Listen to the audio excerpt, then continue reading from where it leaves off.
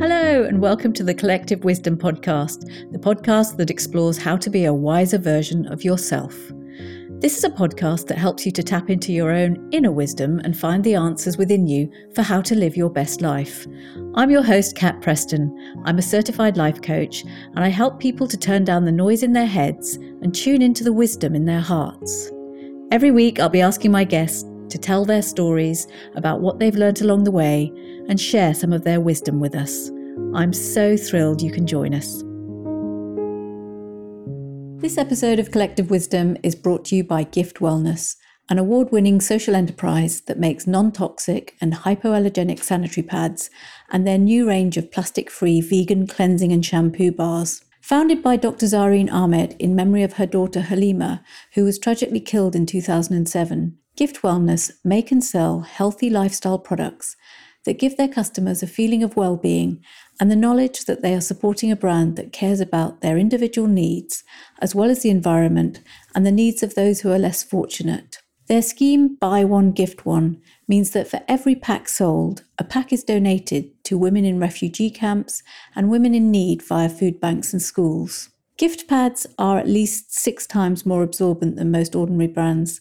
This makes them better for the environment because around a third less product is used and thrown away. The friendly packaging and branding dispels taboos. It celebrates women so they don't have to hide them away or be embarrassed. Gift Wellness are offering listeners of Collective Wisdom a super generous 30% discount using the code CAT30.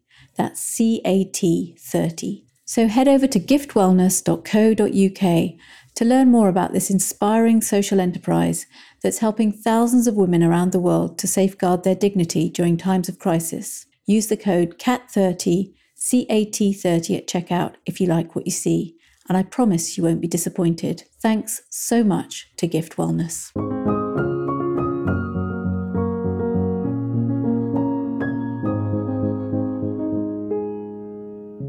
Hey there, my wise friends, and welcome to another episode of Collective Wisdom. This podcast, as you know, is all about celebrating our differences and the fact that it's diversity that makes humanity so awe-inspiring. So it was such a thrill to be invited to Hong Kong to host a panel for International Women's Day recently that was all about equity and inclusion. What happens when we listen to each other's stories is remarkable and always fosters connection. And that's just what my guest today specialises in. She invited a lot of women in the workplace to share their stories, and the outcome is Pivot, a wonderful comedy web series that draws on those experiences and aims to highlight some of the madness in the world we're living in. It's really about bringing the power of storytelling to leadership and surrounding yourself with people who share your values but bring a different perspective. I just loved hearing Imogen's stories about the creative journey she's been on recently, and I hope you do too.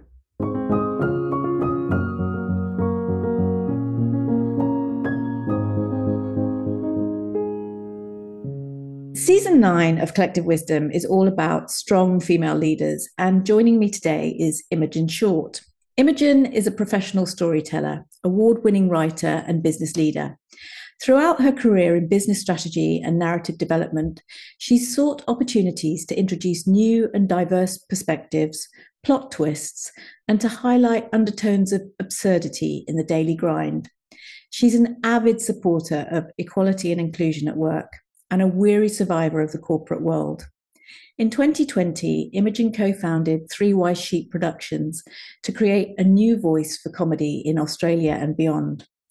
Their goal is to put underrepresented voices front and centre of the story, using satire to provoke important conversations with global reach.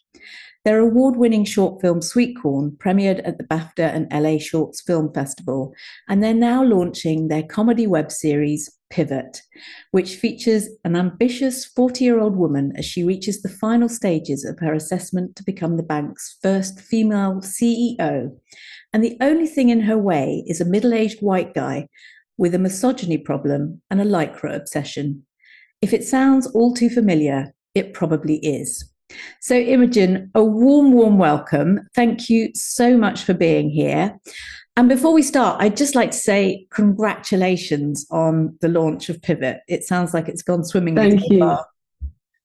Yeah, so we and thanks very much for having me today.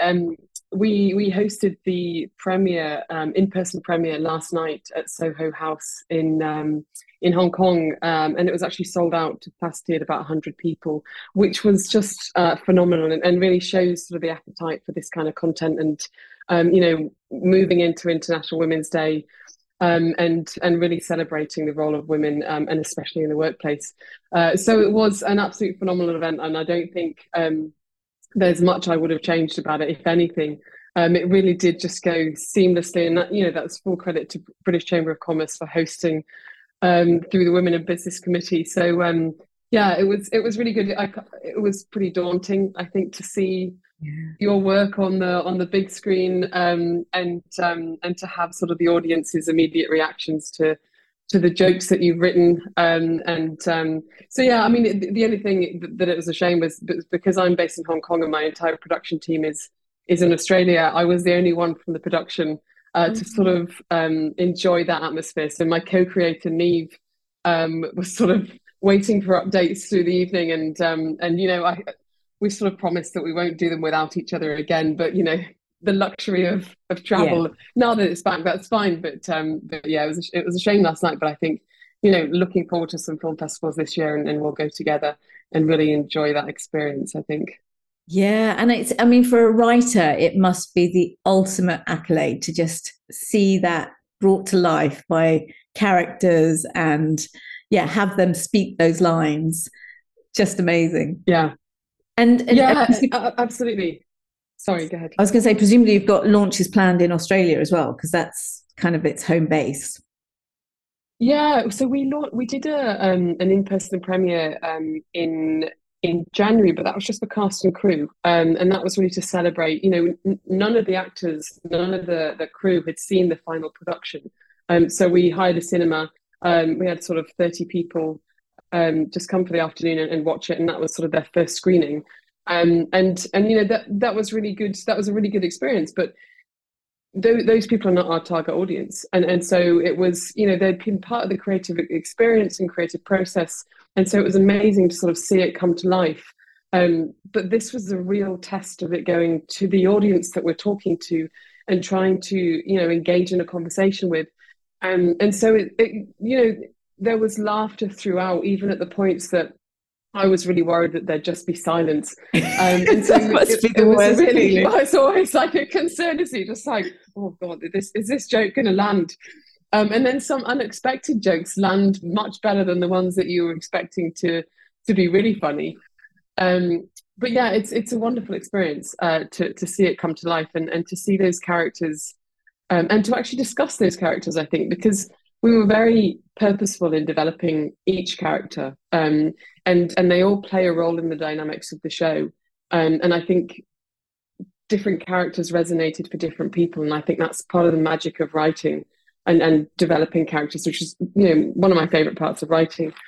And having people say, well, I really resonated with this part of this character, and when they said that, and I really wanted to know more about this character, and find out their background. So it was just magic, actually. And I've never really been in that situation where it's been that kind of audience, and you're just sitting there getting immediate sort of feedback. I think maybe I've tried to avoid it because it really is very uncomfortable at points, but it was absolutely wonderful. It was absolutely wonderful. So I'm still very much enjoying the halo effect of a good premiere. So yeah, but I think we're hoping for a few festivals in Australia. We had the Sydney Web Fest last December, where we won a couple of awards. We were nominated for 5 awards, including Best Screenplay and Best Comedy, and then we took home 2, which was amazing. But again, Neve attended that because it was I couldn't make it due to work, and so she attended that, and then I attended last night. And so we've made a promise to each other now to attend together and enjoy the experience as a partnership, which is what this has been for the last 3 years. So COVID has thrown its spanner in the works with filming and travel and stuff, but I'm hoping this year it really will be sort of a much better experience of that collaboration in person, and just enjoying film festivals, and the odd red carpet, if that's in our future. Yeah, absolutely. Because I mean, there's all sorts of challenges. There's a challenge of actually getting everyone in one space, but there's also it's not that budgeting, whenever you talk to people about Yeah. actually making a film, there's a lot that goes into it. And did you go in Yeah. with your eyes open? Did you know what to expect? No, I mean, so we started off 3 years ago with Sweet Corn, which was self-funded. So we had a small amount of budget that we'd put in together. And we knew sort of the story we wanted to tell. It went through quite a few iterations, and we sort of settled on authenticity in the workplace, and a woman's role and what's expected of her versus what bringing your whole self to work, and how that sort of paradox can lead to this sort of cognitive dissonance. Like, you can be this and this and this, and remember to smile, but also bring your whole self to work, but don't be too aggressive or too assertive.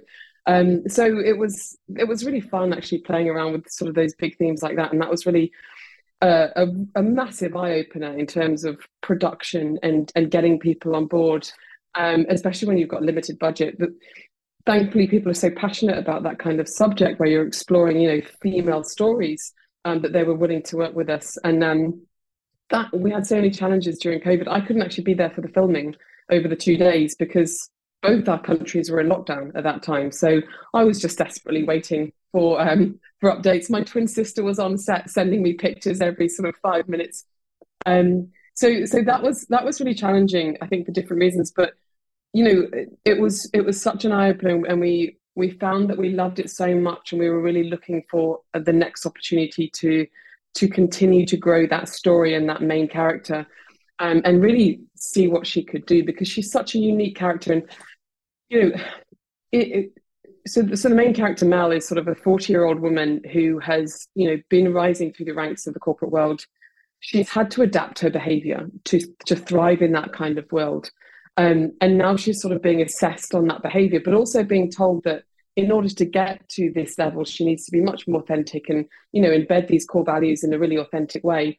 And in Pivot, she's sort of assessed by this overt misogynist, which, represents this sort of world in which she's sort of set up to fail. And there's other characters throwing challenges in her way. So Sweet Corn was an eye-opener in terms of sort of a small production. When we got funding for Pivot, it was a huge opportunity, but also almost sort of an overwhelming opportunity, because you're just like we ended up getting on board sort of a crew of about 40 plus 20 volunteers, and suddenly you've got this production of 60 people. We were really lucky with our producers. We had an executive producer and story producer, Amanda Reedy, who'd worked on comedy web series before, because we'd never done anything like this. So we were lucky. And then we had Lauren Simpson, who is just a powerhouse of a producer. And she'd just finished filming a feature film. And so she brought that entire production crew to our production. And that was amazing, because these guys knew each other. They'd been working together for the last month. And so literally when Neve and I showed up in Melbourne in this sort of big corporate boardroom, I guess, there was just so many people, and we just walked in. We were just like, oh my gosh, this is like a dream come true. And honestly, we filmed over 4 days, sort of, and they were pretty long days. What I actually didn't realize going into this filming was that on average you can film about 7 minutes of content a day. So when I was like, oh right, it's only gonna be 20 minutes long, 28 minutes long, so how much can we get through? And Neve turned around and went, no, 7 minutes is ambitious. It's one episode a day max. And so that was a real eye opener. But walking into that room and seeing the cameras set up and the screens and the monitors, and everyone just experts in what they're doing, and sorting everything out. And they'd sort of put these two little high chairs with paper sign on the back saying writer and director, and I was just like, this is it. If I never achieve anything else in my life, this is all I ever wanted to do. And so it was wonderful. Like, it was hard work. It took 18 months. It took about a year to develop the scripts, because it's just thinking about characters and then thinking about the scripts. And each script, there's 4 scripts, and each one sort of went to double digits versions, right? So 21 versions. Wow. And then at the same time you're auditioning, and you're asking the actors to read the scripts, and we had contributing writers. We were really lucky to work with contributing writers that sort of representation on screen was really important to us. So we knew we needed sort of the cultural backgrounds and gender identities of our characters to be reflected in the writing and in the acting. So we're really lucky to work with contributing writers who were giving us input throughout the experience, both in terms of characters and then dialogue. And so it's a full, before you even get to the filming, it's a full development process. And at the same time, you're hiring people, you're working on locations and wardrobe, and there's so much that goes into it. But honestly, stepping into that room for 4 days, that was just the most magical 4 days, I think, of my professional life. And this is a hobby. I don't get paid. This is a part-time in the Unbelievable. evening and weekends. So so Yeah. this was really a labor of love, from beginning to end, and it still very much is. But we were so lucky to work with the cast that we had, who were all comedians. You can imagine getting 5 comedians in the room and reading your scripts, and just the banter and the hilarity of what they bring to the characters. And actually, one of the remarks last night about sort of the main male character was the non-verbal cues that he was giving, which are just as bad as some of the dialogue that he was using to sort of suppress this female leader. And I think that's so true. And the actor, Damien Callanan, captured it so well. He played that character so deliciously, awfully, that it comes on screen. It sort of gives you goosebumps when you watch it. It's like, oh God, this guy. And so it was just magic to work with him. So, and then you sort of get to the end of a 4 day shoot and you're absolutely exhausted. And you're only at the beginning, really, because you've then got reams and reams of filming to then edit The into, editing down, what which needs to which be like funny in writing. 7 minutes. Yeah. Yeah, exactly. Same So, thing. You throw um, everything on the page, and then it's what you actually leave behind is the yeah, and that's the hardest part, right? Condensing your words into succinct words is one of the hardest parts of writing, right? So that then became just a huge job, and we were very lucky to work with a good editor, Mal, who, I don't know how editors do it. Honestly, they work through just hours and hours of um, of short, like, just films, um, and then, comedy, I think, is just a different beast as well, because it's really important to get the dialogue and then the reaction, because the funny part is the reaction. And so it's really working through that timing. And yeah, so a big process. And then once you get to the end of editing, you're then at the beginning of marketing and distribution. And that's another, and that's kind of where we are now. I mean, yeah. we've only just launched online, in terms of sort of a lead up to the launch this Thursday. So yeah, so it's a big process, but it's wonderful. It's a really magical, creative experience. Well, that's what comes But yeah, across it has is been. that there's a few things that I wanted to dig into there. First of all, how much of a collaboration it is, and that you are just all about collaboration and connection, and sort of that's how you make those connections with people. But also, it's a passion. There's love in there. That's Yeah. what is bringing this to life, and I think that's what comes across in the way the stories are told. So, although they're quite serious subjects, being able to use humor to just take that level of angst, that is satire. Yeah.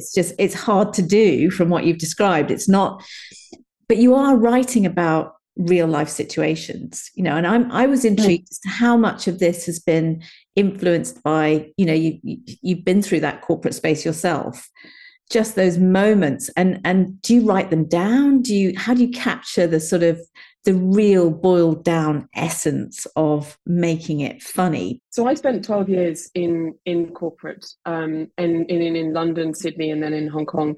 And I think I have such vivid memories of moments where it's either been sort of overt misogyny or just this subliminal sort of Machiavellian, almost, microaggression, that sort of chips away at your confidence and your sense of identity in the world of work. So I personally was drawing on that, for a lot of the experiences and dialogue. And then my creative partner, Neve, has worked as a film director, for big corporations, and was drawing on her own experiences. And at the beginning of developing the script, we actually sat down and spoke to a number of female leaders about their experiences, and we invited them to share their stories with us.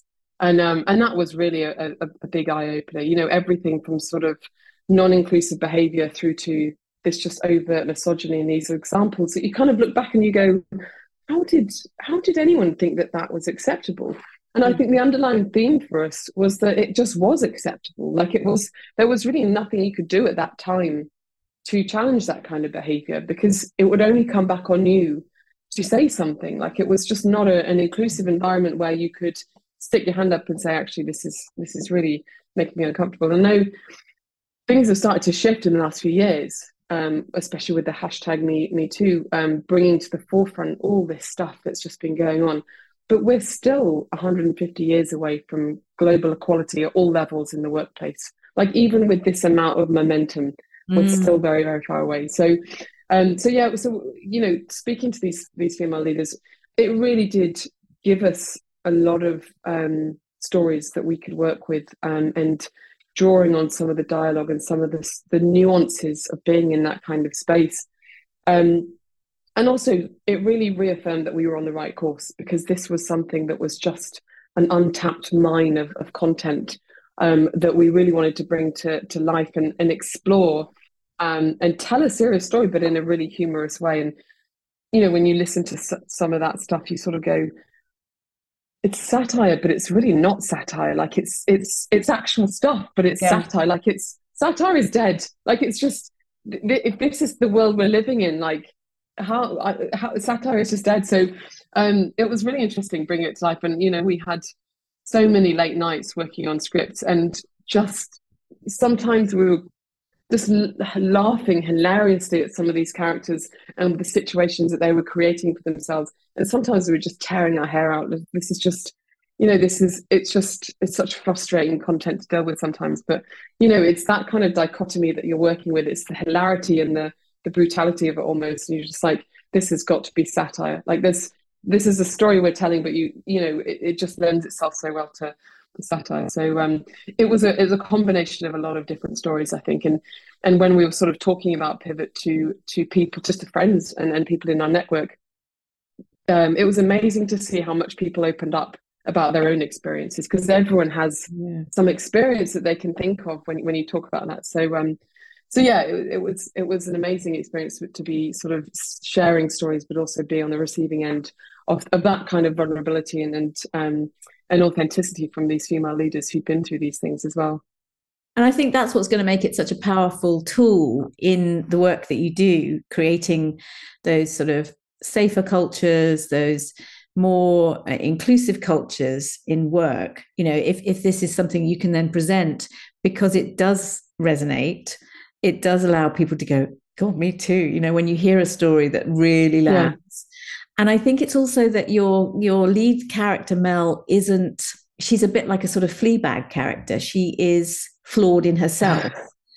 And so it's not coming from this place of sanctimony or I've got it all right. You know, it's not ramming it down your throat. It's, we're just all human, and finding, even saying the word absurd, it's just finding that lens, dialing the lens up of, this is actually quite funny when you take it out of its context and just shine a light on it. It's hilarious. Yeah. When you examine it, you're just kind of like, this is an absurd world we live in. I mean, if you really peel back the layers, it's just, it's quite frightening, actually. But I think Mel, and we were really lucky with the actress who plays Mel, Hannah Buck, who we worked with on Sweet Corn, so she was the main character there as well. And she brought her in nuances, because Mel is a complex character. Like, she struggles with her own authenticity, and she's sort of adapted her behavior to lose sight of her authenticity, because that's what she's needed to do. But now she really wants this promotion, and she's really struggling to get there. And so she's purposefully not perfect. And that was actually raised last night, because what you don't want is a perfect female character sort of ascending to the top, and it's just misogyny and barriers being thrown in her way. She sometimes isn't her own, she is her own worst enemy. And you know, it's when we were developing the character, we did it on the basis of she needs to be relatable, but not necessarily likable. So if you think about characters like David Brent, Fleabag, um, they're not necessarily the most likable people, No, not at but that all. you Not at all. relate to them. You relate to them really. So, and so we looked at what their flaws were and how they sort of got in the way of what they were trying to achieve. And we sort of looked at how we do the same thing for Mel. And she does come across as sort of a very flawed character, but you sort of really start to want her to succeed. And I think that's what we were sort of hoping for because no, we're all human and no one's perfect. And especially in that kind of world where you're sort of always shifting between dynamics and trying to find a level of identity that you're comfortable sharing. Um, and so, so I love the character Mel. I've got a lot of time for her. I think she's been hard done by for a long time. And I think the pivot serves her well in the end, but she struggles through some hardship to get there. So, but yeah, it was tricky. I mean, developing the two male characters was very, very straightforward because we knew who they were and we knew, we knew the story we were telling through them. And but when you get to sort of a female character, I think you've also got to be just careful that you're not, not too assertive because then she's aggressive, and not too Yeah. passive because then she's a walkover. And I think it was really interesting to think that us during a character development process was going through exactly what women go through in the workplace. And so you're just sort of playing with this fine line between, where do you go to not be judged in this way and to not then come under fire for writing a character that's too much this. And we were just like, God, this needs to be just exploded. Honestly, this needs to be unpacked and just completely explored in a really meaningful way. So she was challenging to write. She really was, but she Yeah. was a lot of fun as well. And we worked with Hannah as well to bring it to life. And I think Hannah just added another level of hilarity to that character with her sort of dialogue and her non-verbal. So we're very lucky to have Hannah playing Mel because whenever I speak to Hannah, I just call her Mel because they are one and the same for me. I can't, to be honest, I didn't meet Hannah in person for about a year and I was just writing Mel. And so it was very strange to have this experience of meeting Hannah in person and being like, oh, so you're Mel. And then it's kind of like, oh, okay, sorry, I'll separate. So yeah, that was Which pretty is, I funny. guess, I guess that is the full empathy piece of like if you're really good at what you do as an actor, you become that character, you Yeah. inhabit who they are, and then I guess once you've got that character, I mean, does it feel now like there's a new direction for this to go because the characters have almost brought it all to life? There must be a process where you see them all coming to life, and suddenly, okay, the next lines are going to be easier because we've now done the hard work of actually creating her as an Yeah. entity. Yeah, it's an interesting question, and I mean, we've put so much hard work into developing those characters. It'd be a shame for that to sort of be the end of them, and that's sort of a Yeah, self-contained yeah, season. We've talked about season two, and I think we were sort of waiting to see what the reception for this season was like, and whether there was sort of an appetite. We already have an idea for what season two would be, and I think we'd probably find a way to try to bring some of those incredible actors back and those characters. So stay tuned, I guess, is the yeah. answer to that, and we'll see what happens. And what are you starting to see? Because obviously, I mean, you've said this is a side project. This is, the work that you actually do is about really busting open spaces, making workplaces more inclusive.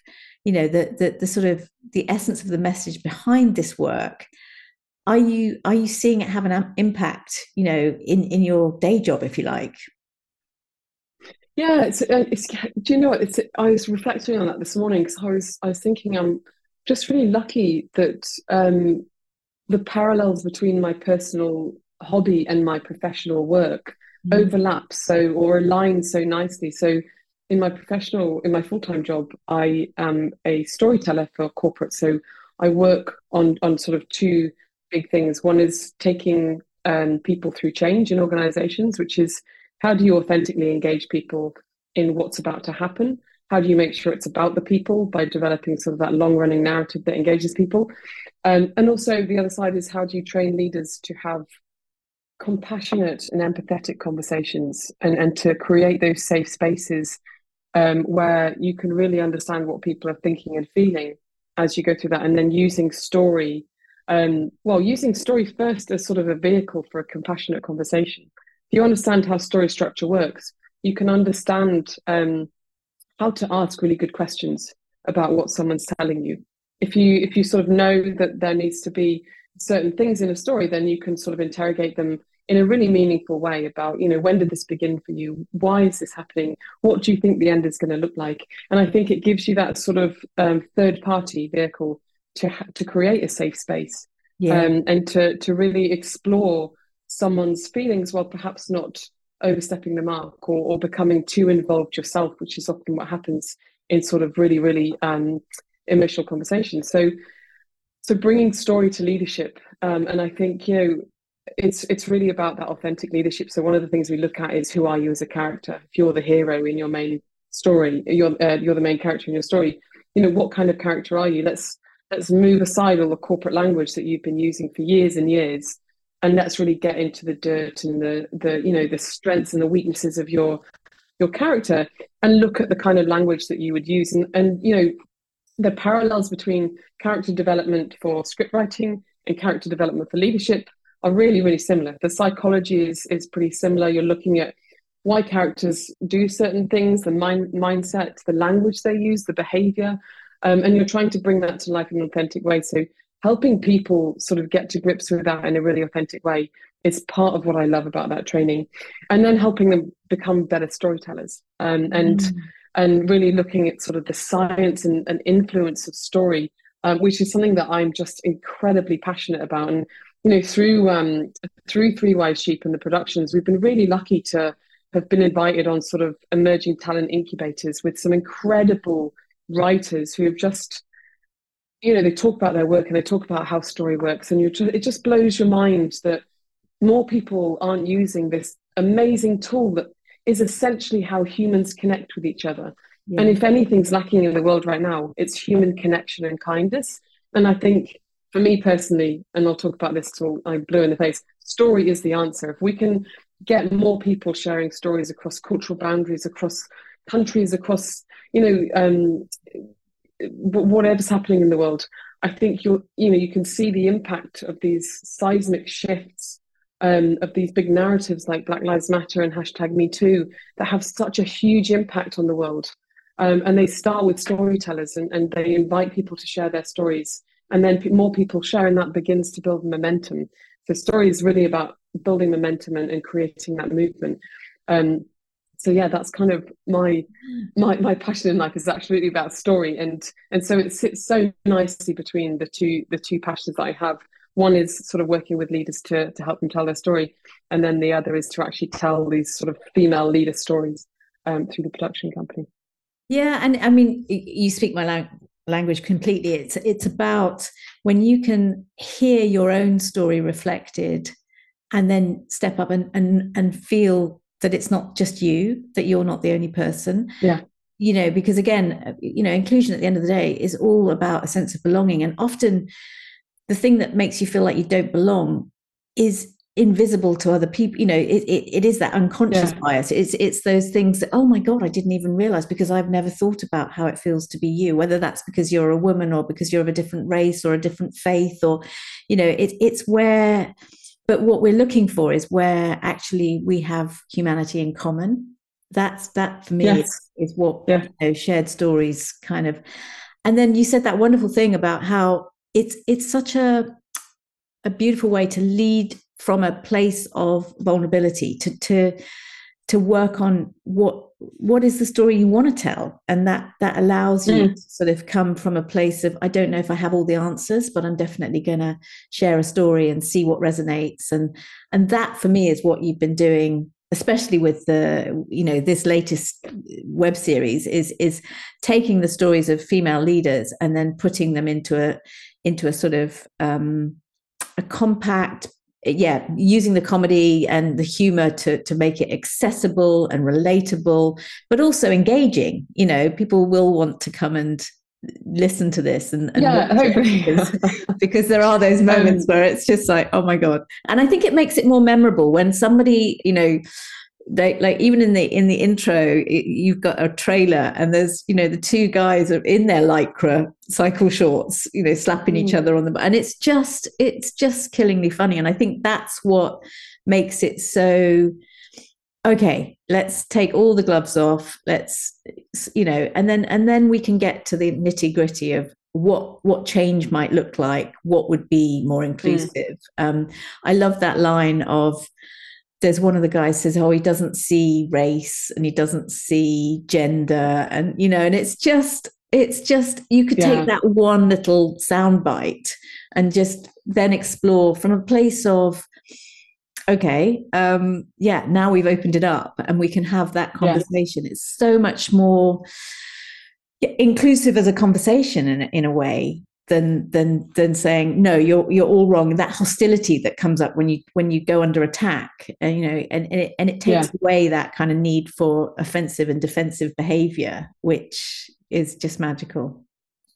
Yeah, and I think that's a really good point, because I think when you're a leader, I think part of the struggle with creating an inclusive and diverse environment and a safe space is recognizing your own unconscious biases, and we all have them, and it's about understanding what they are, and being able to be really humble and courageous in sort of acknowledging those. And I think if you can unpack sort of conversations like that line, I don't see gender or race, it's one of my favorite initiatives, because I think it encapsulates so much of what's unexplored. This sort of superficial conversations we have about sort of how diversity and inclusion works in an organization, and then you get somebody who says that, and everyone's sort of unsure about what is the appropriate thing to say, and let's unpack that and just have a conversation about it, and let's recognize what the bias is there, and why that's not the appropriate thing to say.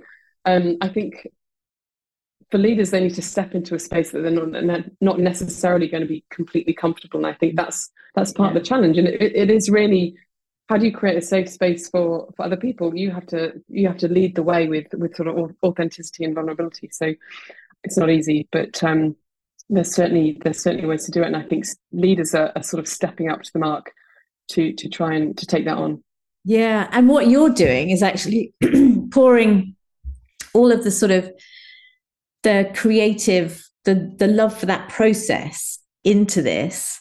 And I think that's also what resonates. That's what really comes through is, the fun that you've had. This has not been easy to get right, to make, going from I've got an idea about a story, to seeing it in that cinema with the audience. That's a huge process to go through. Yes. But that energy and compassion is what really comes through at the end of it.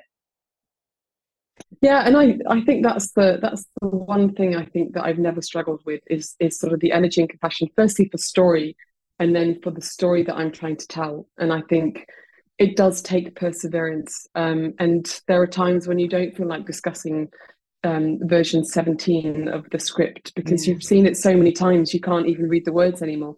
But it's that underlying passion and energy for it, and to know that at the end of it you're going to tell a meaningful story that hopefully, if it affects one person's life, then what more can you do? Do you know what I mean? So I just, there's, as you can probably tell, I just have so much passion for the power of story, and especially for female stories, because I think women just need to get better at telling their stories, and I think we can all play a role in sharing our own stories. And there might be a nugget of information in our story that helps someone else, and by sharing our story, we're also inviting people to share theirs, and creating that space. So I think storytelling is such a powerful way to create that connection and empathy, but it's heavily underutilized, and that's part of my job to it's so true, and it's to use it. What I love about it is that's how we came together, because it was through this podcast is all about storytelling.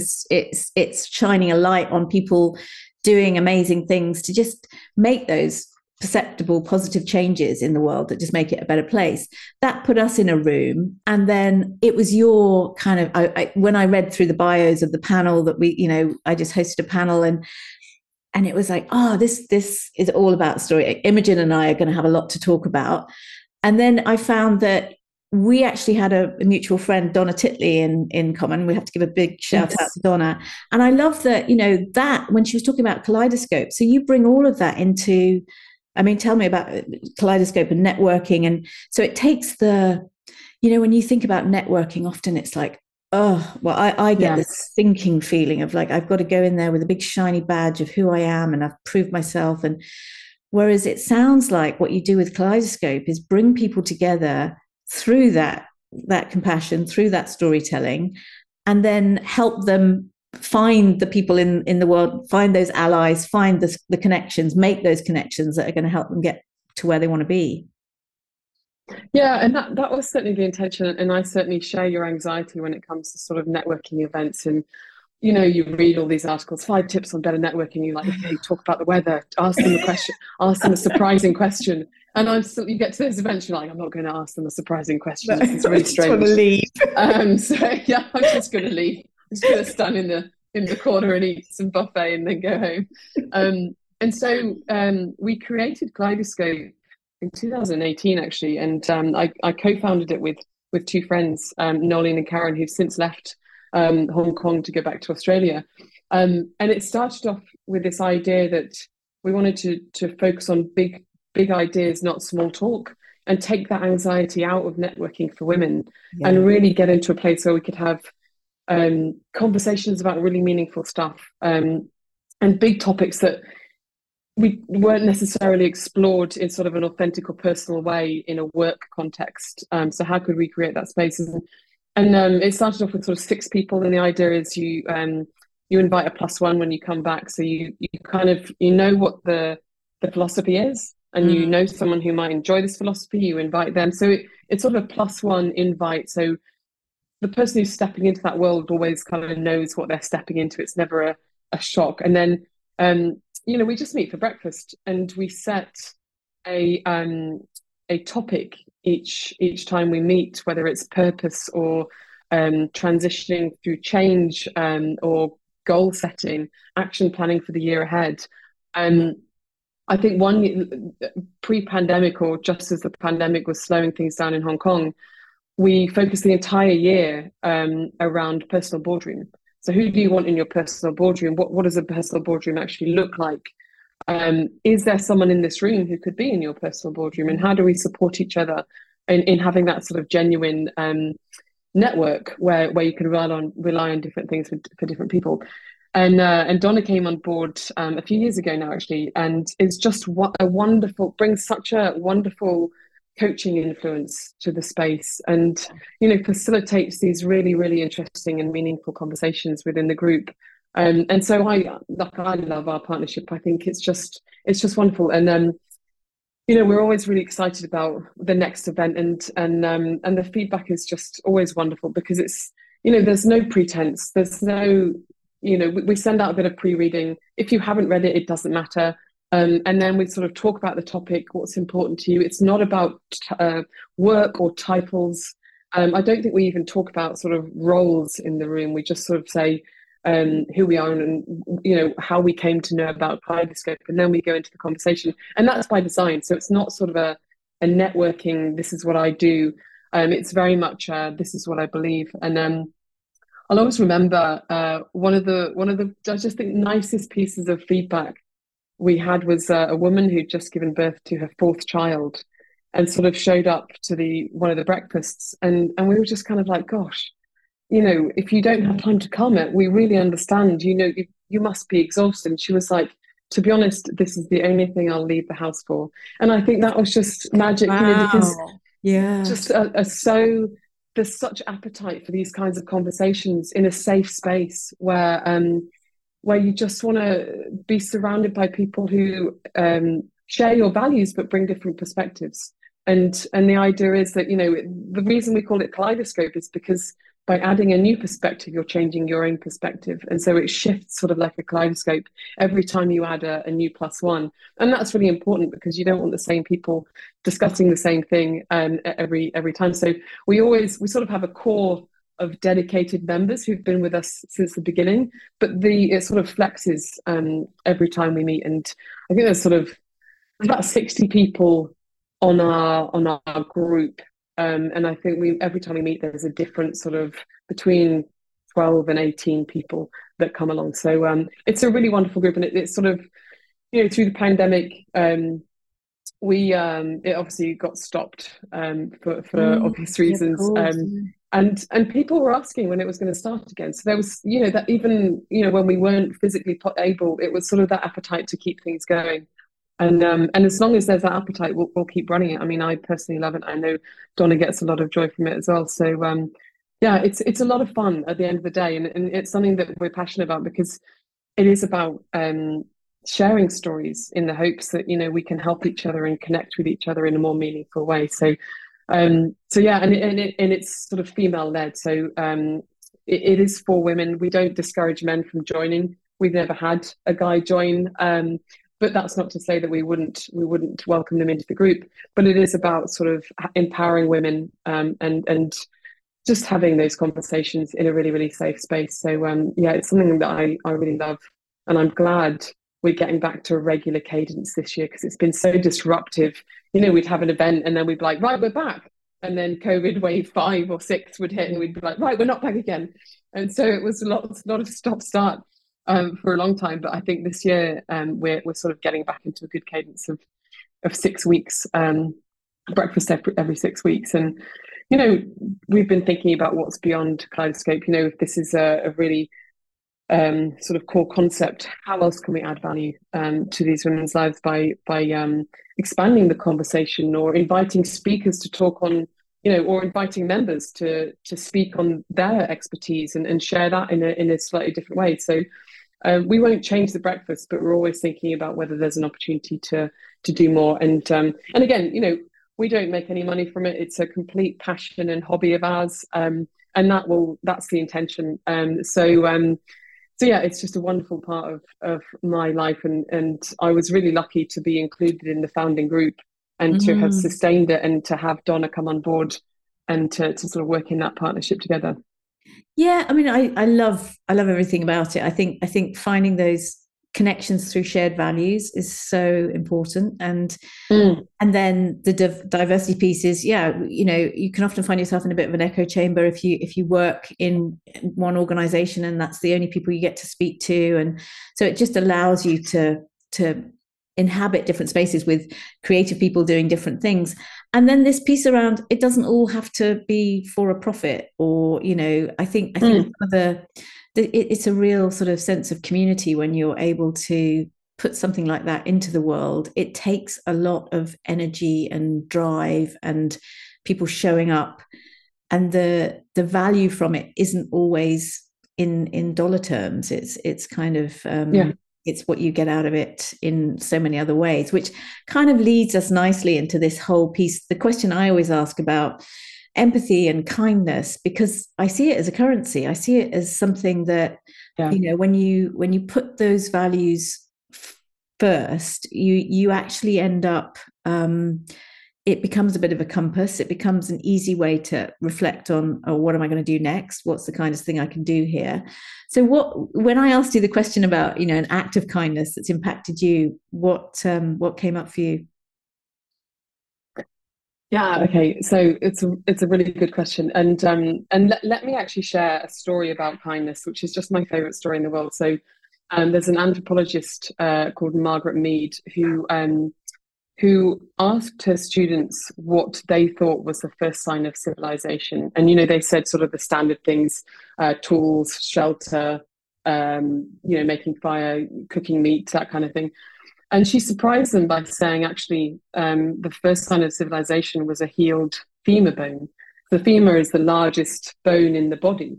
And so to have someone with the healed femur means that someone was taking care of them and was hunting for them and was providing first aid and nurturing them back to health.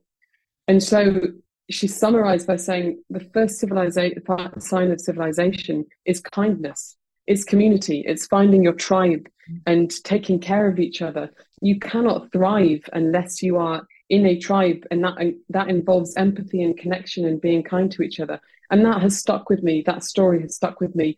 And I just think we as a species cannot survive unless we're kind to each other. And I think reminding ourselves of that is a really, really important thing to do.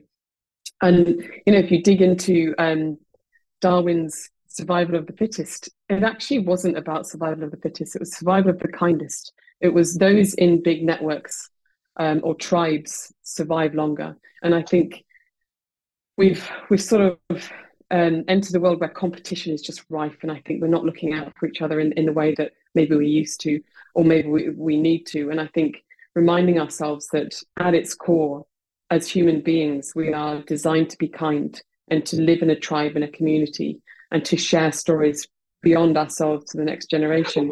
That just helps me remind me of what's important. That is so anyway, what you're doing. That's so amazing, because I know that you're a trail runner as well. So that whole idea of, when you go out and you run, I mean, Donna describes you as Amazonian almost in that, and sure enough, when I met you, this sort of goddess walks into the room and then puts on a pair of 6-inch heels. Oh, hi, unnecessary heels. But then you just drop all the pretense, you drop all the, it's that idea that let's just find what we have in common and move forward on this. Beautiful story. And as you say, it's about how much, when we support each other, how much more is possible, how much more we can achieve than when we set out on this sort of ego-driven trip. That is, it's a bit of a simplicity or an oversimplification, but that the sort of male way of leading is that masculinity is all about going out on your own and really sort of forging a path, or going to war or conflict, and this is about saying, okay, let's just look at what we can do as a community is amazing. I think that this masculinity was when men had to go out and hunt.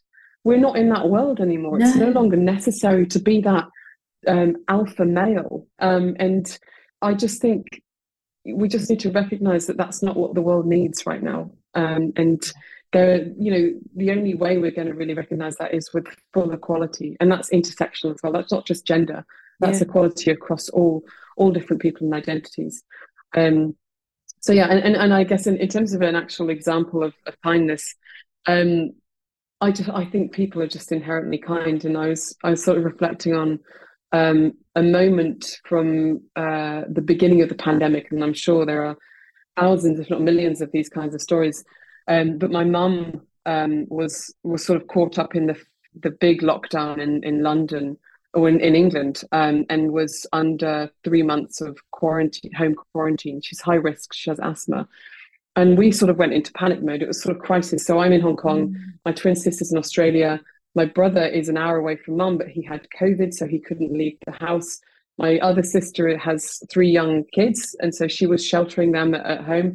And so we suddenly went, I personally suddenly went into this headspin, and I was like, I can't even physically fly back home. Not that would be helpful, because I'd likely just bring the virus to her through traveling, right? So you sort of just go into this crisis mode, and you're not really sure what to do. And she actually got this flyer through the door with a QR code saying, if you need help, scan this QR code and you'll join a WhatsApp group. And I scanned it because I was like, right, Mum, I just want to see what this is, because in a crisis your mind goes to very dark places. And so I joined this WhatsApp group, and I messaged the guy individually, and I was like, look, my mum needs help. We're very far away. We can't help her.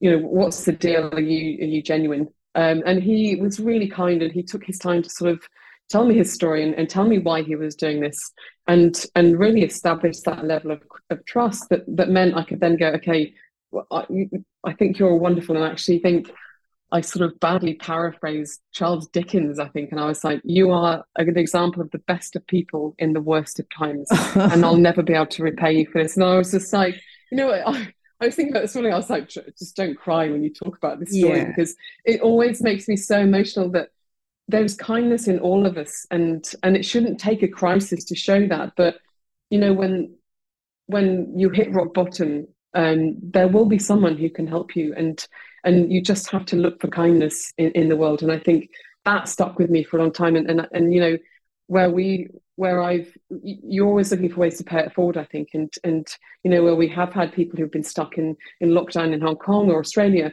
we've been really keen to sort of support in any way that we can. And I think, you know, through the pandemic, there were just these stories of kindness that were just so wonderful. And it was so terrible what was going on. But at its core, humanity, you know, was for the most part good. knows how to And so, respond. Yeah, yeah.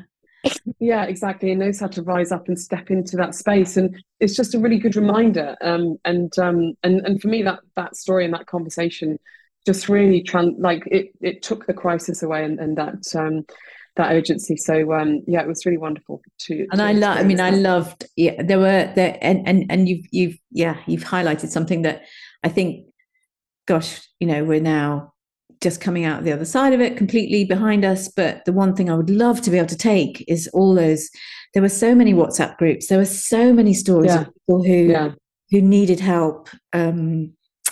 Yeah, it always makes me cry. It brings communities together, and yes, in a way yeah, that we're just like, let's not leave that behind. That was, if there was anything yes, good that came out of this, that was it. It was this capacity to just extend yourself beyond your normal, you know, people doing shopping for one another, tiny yeah, gestures. But everything yeah, from, you know, clapping for the NHS to just, it was that moment where so you will never forget that kindness, and it will, as you say, you'll be paying it forward because you'll see suddenly, oh, maybe this is somewhere where I can yeah, help. Yeah, absolutely amazing. yes, So thank you. absolutely. I knew you'd be good with the story. So we've got I the try, femur you know. bone and the pandemic story. Fantastic. And then music, you know, and I already know that you're a Taylor Swift fan, so I'm sort of setting you up for this Oh because you gosh. belong in our tribe. That's something that is in our house. People often come in and we'll be playing songs, and they'll be going, "Is there anything else on your playlist but Taylor Swift?" And we're like, "Oh, sorry, Excellent. I love sorry." it. I love it. So yeah, what's the role that music plays in your life, Imogen? Um, it's I just think music is a form of storytelling, and I think when you that's how you share experiences, and I think listening to a certain type of story can change your mood quite instantly. It can help you through something that you're going through. And the reason I love Taylor Swift, I can't believe I just said those words on the podcast. But I've just been going. I've told It's myself it's allowed. a phase, but it's probably about a year or two long to be honest. I think she is the storyteller of our generation, and I think she uses words in such a sophisticated way.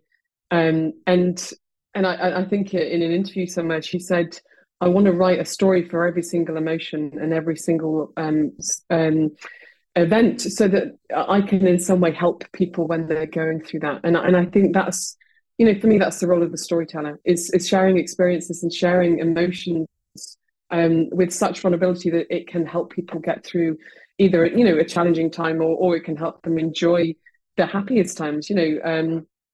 So I just think she does it so well, and she's absolutely right. There's a song for every, however you're feeling. There's a Yeah. Taylor Swift song for it, and I'm just like, why don't more people get on board with this? But yeah,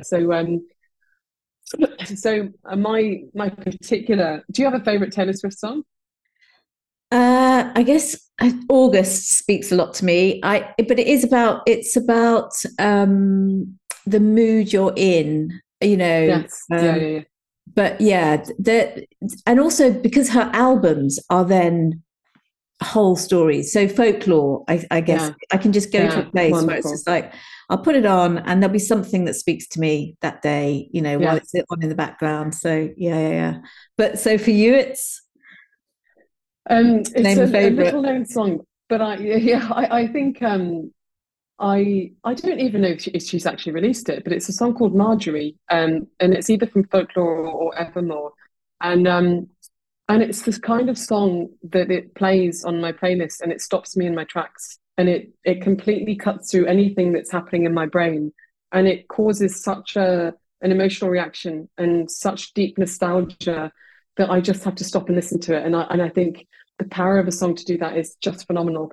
And it's essentially about her late grandmother, and her grandmother actually is in the backing vocals of the song, which I think just adds a new layer of Oh, magic. yeah. Um, and it's sort of this story of her grandmother passing down her wisdom, which is part of storytelling, but also this nostalgia and regret for not having been more present in her grandmother's life. And I think one of the biggest tragedies of life is that you're often not old enough to know your grandparents in a really sort of meaningful way. Like if I knew them now, it'd be a very different Yeah, relationship, and I really wished yeah, that I did. And I look back on those days with such fond nostalgia, and that song really takes me there. And I didn't know my grandfathers, but my gran and my grandma were formidable women in their own rights, and I think what a path they set us on. My gran was a fierce poet, and I remember walking into a house and there were so many books. You'd just be greeted by the smell of that really beautiful smell of books, and they were stacked up her stairs. And and she was an artist, and then my grandma was a production developer in a theatre, and worked in drama and had this huge community of people around her. And so you take from these amazing women different things, and you don't realize it at the time, but it's sort of forming your personality, and it's forming your aspirations and your dreams. And there's a line in the song Marjorie that says, what died didn't stay dead. And I think, whatever you believe about death or what happens, that for me rings true. And I think that people like that don't die. You sort of inherit their personalities and their dreams and their stories, and they shape who you are. And so they never die. They just live on through you. And I think that's no more true than, with your grandparents or your parents. And I think it's such a beautiful way to sort of recognize that relationship that was never going to be long enough, that gave you such wisdom and that stays with you even now. And I just think it's such, and to imagine being able to encapsulate that into a single song, yeah. and to make someone feel so many things through your lyrics and your storytelling. I just think it's phenomenal, and I'd highly recommend spending a few minutes just listening to it, because for me it's phenomenal storytelling at its best, and it just evokes so many emotions within me that I just have to sit down and just go through all those memories, and really think about the influence that they've had on my life, even so many decades after they've died. So yeah, it's a big song for me. Yeah, and all the things. I mean, it's. I hope Taylor gets to hear you describe it that way, because I think that's such a lovely thing to say about someone's work. I think it's reflected in what you're now doing yourself, which is so much about bringing your own story into those essences, whether it's a song or these little sort of shows that are just at the heart. And I think at the heart of what you do is finding the funny, and there was probably an influence Mm, there from your grandmother, but also there's a really strong connection to family that's clearly coming through. When yeah. as you've been talking, I'm a twin and I've got other siblings, and all the sort of the real sort of strong bond within your family is huge. Yeah, and I think there's a lot of emotion, I think, in family, and I think through stories you can really share. I mean, that's how you connect with people, Yeah. and within families you have very different personalities, and to be fundamentally connected in that way, which is you share this story from generations, I think is phenomenal. So yeah, it's a deeply resonating song for me, and I think it really does summarize, I mean, what I do, and how I feel about story, and the impact it can have on people in terms of the emotions. So Yeah. yeah, good old Taylor. Absolutely, good old Tanya. And I have to say, I watched on the way back from Hong Kong on the flight back. I watched. She was in Amsterdam, which, if you haven't seen it, it's Margot Robbie and Oh, is that Christian new? Bale. Yeah, I think it's quite new. Yeah, it was in the Yeah, new okay. release bit. Yeah, I haven't seen Oh it. my Yeah. god! And so I was watching it. I didn't know she was in it, and I was like, "Isn't that Taylor Swift?" she plays. It's Brilliant. not a Oh, yeah. major role, but it's and the story itself, Amsterdam as a film, is an amazing story. It's based again in truth. It's based on stuff that happened between the First World War and the Second World War. Unbelievable. And she's landed herself a really good role, and so she's sort of transitioning into a different Fantastic. form of storytelling, if you Fantastic. like, which is Good. amazing. Good. As she should. Absolutely. So, yeah, I mean, wrapping up, you've shared so much wisdom here, Imogen. I knew this was going to be a good conversation, and I think it's such a powerful conversation. What I love is you are such a strong role model for other females, whether they're in leadership, whatever form of leadership they're in. It's about how you show up, and I think the message around being your authentic self, I think that process of writing helps you explore your own authenticity. And that's then so much more freeing to allow yourself just to be who you are. And it's not that you're not worried about what people think of you, it's more you're owning your own story. And that gives you that Yes. sense of confidence, which is just, yeah, it has a gravitational pull as far as I'm concerned. You sort of, Imogen walks into the room and everybody's like, oh, great, she's arrived. That's good. So what would you I wish that say? was true. That's very kind. No, That's it's very no, kind. it's so true. It's so true. What would you say is the sort of the pearl of wisdom that's kind of the thing that you go back to keep you on the straight and narrow? Yeah, great question, and it actually didn't take me long to come up with the answer because I got it on a post-it note on my desk. So I did a writer's studio in Sydney, and they had on the whiteboard, everything you want in life is on the other side of fear and discipline, and that's never truer from a writer, like, because writing is about stepping out of your comfort zone, and it's about discipline. Like, there's the Yeah. daily grind of getting words on a page. But I think beyond writing as well, I use um, that statement to examine why I'm not doing the thing that I think I should be achieving. So if I'm not performing well in some area, I'll be okay. It's either because of fear or it's because of discipline. So am I not doing the right things to get there, and I'm not doing them consistently, or I'm scared to step into the space? And why am I scared to step into the space? So it does give me it gives me an opportunity to pause and say, what's going on here? Is it fear? Is it discipline? Usually it's one of those things. It could be other things, but generally that's kind of what's playing out in my mind, and especially with writing, because if you get out the daily habit of writing, Yeah. and you lose that discipline, you really can, you feel like you're starting from way back, and so discipline is really important, but also that fear aspect. I think with writing, you're always thinking, God, what are people going to think about this? And how am I going to put this out into the world? And, am I saying the right thing? If you can remove that and just focus on your story and telling, what's at that core, then it will always be the right thing. And I think, it's how do you step out of that self-fulfilling fear? And maybe you can just use discipline to step out of it. Maybe it's just about getting into a regular rhythm of discipline and not thinking about anything beyond. So that's what I tend to play with is it fear or discipline that's stopping me from achieving? And I think sort of as an extension of that, I've been reading a lot of Stoicism philosophy, which I'm a bit obsessed with at the moment. So Marcus Aurelius sort of meditations, a Roman emperor who just wrote these meditations without thinking that anyone would ever read them. So they're actually quite hard to read.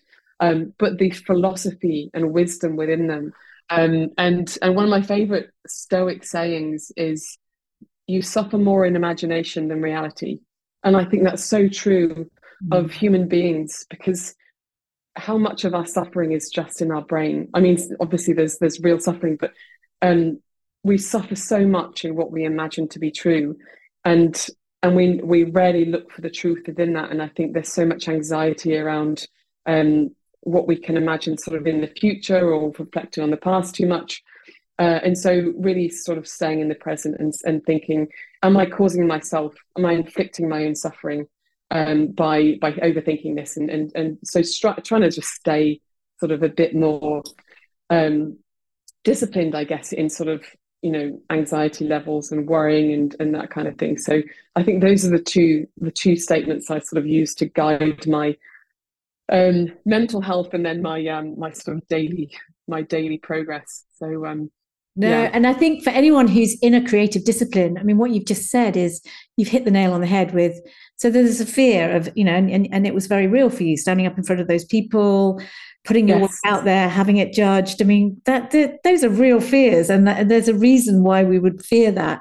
But there's also the resistance shows up from that moment. That the resistance stops you from just making the work. Just keep, yeah, carry wood, carry water, chop wood. It's literally just keep yeah, doing what you're doing, and try and take the judgment out of it. Let the editor do that yeah, bit. You just keep producing the work, and then what will surface, the good stuff, is actually about your audience. What resonates will, it needs to be out there in the first place for it to land. And yes, exactly, you're not in exactly. control of how it finds its audience, or how it moves the audience, but just keep making the work, because that's the important part for any creative. I Yeah, think that's so yeah. wise, so clever. So thank you so much. One thing I would just like to ask you how do we get hold of, if people want to see, because it's quite often difficult with web series and things to find links, and if someone's listening to this, and I hope they do go and want to see the rest of Pivot as it's released now over the next few weeks, where do they find it? Good question. It is on all the social channels. It's probably easier to find me on LinkedIn, Imogen Right. Short, and then find Pivot. It's on LinkedIn. On LinkedIn and Facebook, it's called "It's Time to Pivot." So searching for that, and then on Instagram, it's called Pivot Web Series. Yeah, we're yeah, that should be the easiest way to find it. You're right, web series are never easy to find. It is being hosted on YouTube, which is Pivot Web Series. But we're sort of pushing it through the social media channels at the moment. So there's not much activity yet on YouTube. But there will be as of Thursday. So And that there'll should be be, good fun. as ever, as always, anything we talk about in this show, there's always links in the show notes that accompany the show. Fantastic. So I'll make sure that all the links to it are there. But I'd highly recommend, I'm looking forward to seeing the next snippets of it as it comes out. But in the meantime, I'd just like to say thank you for the work you're doing, because it's really changing people's lives. And good luck. I hope that this lands with the audience, it finds the right audiences, but it's already seeming to do that, in those leadership circles, in giving women the inspiration and the courage they need to step out and be themselves. So fabulous stuff. Thank you. That's very kind of you. And I hope, as I said, even if it changes one person's, perspective, or helps them in some way, then it's already been a really meaningful journey. But equally, thank you for giving me the time to talk about all of this. And I think, what you're doing in terms of storytelling is just as valuable and just as meaningful. So thank you for continuing to put out stories of people who can share their wisdom, and in the hopes that sort of it helps connect people, or help them through whatever they're going through. Yeah, that language of connection, collaboration, kindness, it's all there. It's absolutely all there. No, Yeah, it's been a joy. It's been a real pleasure to have this conversation. And yeah, we'll look out for the next series of Pivot and whatever Imogen Short and Three Sheep Productions is going to do next. fantastic. Thank you. Bye now.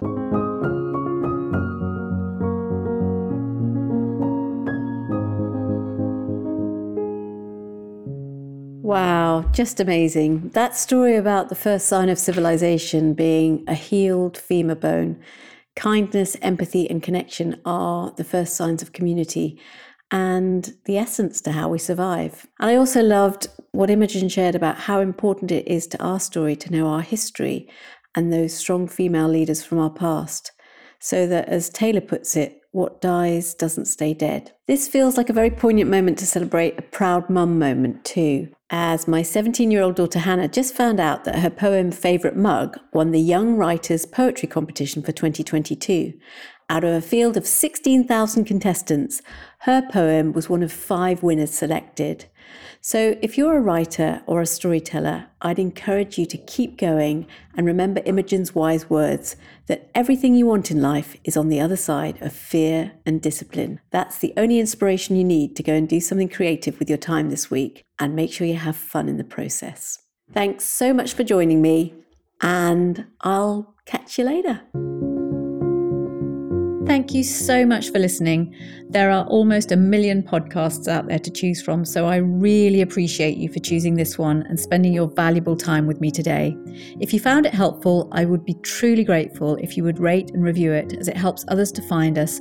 And if you haven't already, you can hit the subscribe button wherever you get your podcasts to be sure of getting every episode sent to you.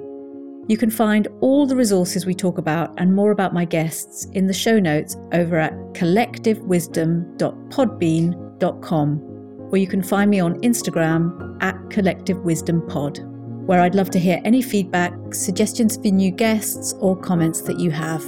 I'd love to hear from you. And if you're interested to know more about how my coaching can help you, you can find more about that on my website at katpreston.com.